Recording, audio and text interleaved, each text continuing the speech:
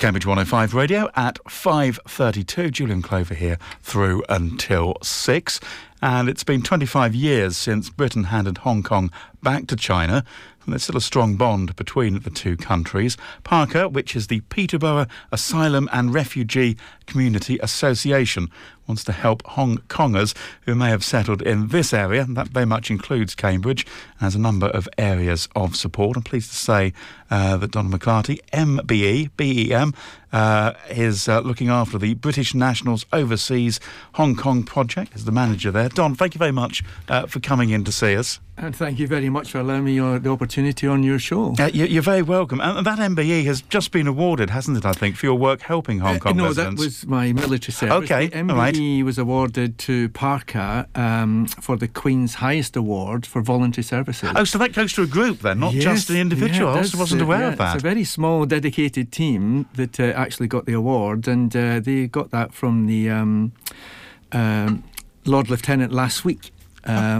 Presented to them, so it's a very prestigious honour, and very few voluntary organisations actually get that award. Yeah, I confess I wasn't aware at all that it could be done as a group thing. Now, you're looking to help you and your colleagues have just received that award. You're looking to help people who came 25 years ago, or those who've come over more recently?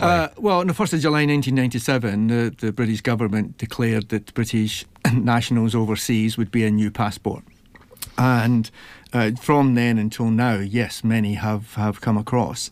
And we are seeking to see those who have arrived to come forward to us, both from the Home Office as the government as a whole, but particularly for us here in Cambridgeshire and Peterborough, it's Parker, that we'd like the Hong Kongers to come forward so that we can offer them some incredible support. And one might imagine they would be of all ages, really. Oh my goodness, yes, absolutely. I mean, they were a British dependent, which is why the government declared that in July 97, and so therefore, yes, they could be young, old, it's whatever. And for that reason, you mentioned as being a British dependency, if they're going to go anywhere, they're going to come to the United Kingdom. It sounds like. Absolutely, and they're very welcome. What sort of size of community are we looking at? Do you know? Presumably, there's some figures somewhere, although I noticed the Home Office not necessarily very good at keeping numbers all the time. Well, the original number was that they were going to take somewhere in the region of about 1.3 million over a long period of time. But we hear these figures all the time, you know, on various refugee programmes, and then you discover that 10 people have been housed locally or something like that. Absolutely. Well, I can honestly say that if we take in the recent situations, Afghan, Ukraine, and now that we're trying to find the Hong Kongers within the city, there are tens of thousands, not just a few people. We know that there's several thousand maybe have arrived for Hong Kongers within Cambridge and Peterborough, so that's what we want to And there does seem to be something of if you like, a mini Chinese community. I don't know how many around Cambridge. I don't know how many of those are from Hong Kong, and how many have come over from mainland China. Very possibly a lot. I think a lot of the communities soaked themselves into the community. Yeah, as you would, I guess. Absolutely, and many are being supported by those groups already. And as a government and Parker, we want to try and reach out to them because we can offer that support. Well, tell us a little bit about the help which is on offer, and maybe the kind of help that people who've already been in touch with you have reached out to try and get. Sure. So people find it difficult because they have a British national overseas passport. They'd like to change that to a British passport. Did I ask what the difference is? It's a status because it's a dependency, no longer a dependency, and so then therefore they want to be a British citizen. Right. Okay. As simple as that. As a right in the country. Yeah. So we would like to help them with housing if possible, education, of which we can offer skills and courses as well, which is all free to them. We have a great range of employment advisors within Parker, and we can obviously help them with that. We can help them with health registration, and we can set up an actual group for them so that they can communicate to each other through us at Parker.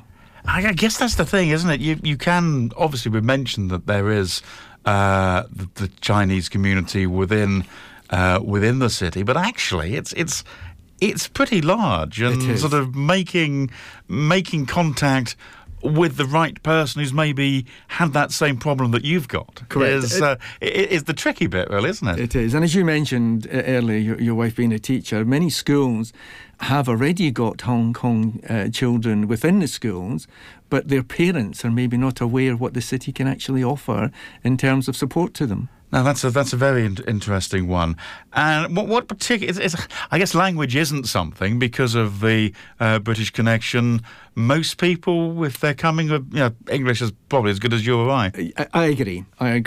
And we can also, going forward, once we set up the group over the next 2 or 3 months, if the people come forward, we can offer their children some Cantonese lessons as well. It's almost a reverse thing, isn't it? Wanting to keep up to date with many communities still the heritage, really. They still want to touch base with their what they would classify as their home place of birth. So yes, we'd be happy to do that as well. But we have a very strong ESOL base as well in order to help and support people with English. That's good. So what's the deal then? If somebody is listening and they want to take advantage of the help that you have on offer, perhaps if they know somebody else who would, what's the best thing to do? So they can go to Parker's website, which is www.parkerltd.org, or they can come direct to me to get that main support, and that is on an email of BNO, which is British Nationals Overseas, .manager@parkerltd.org. Okay, that's good. bno.manager.parkerltd.org. And what we'll do, when we do the whole listen again thing a little later on, we'll pop on the website page the details there. So Fabulous. If people are doing that usual thing of what have I done with the pen, then they can make a note of that. Or just frankly just get in touch with us here, and we'll put you in touch. That would be great. Donald, thank you very much for coming in and for telling us about the British Nationals Overseas Hong Kong project. And that takes us now quite neatly to 20 to 6. Cambridge 105 Radio.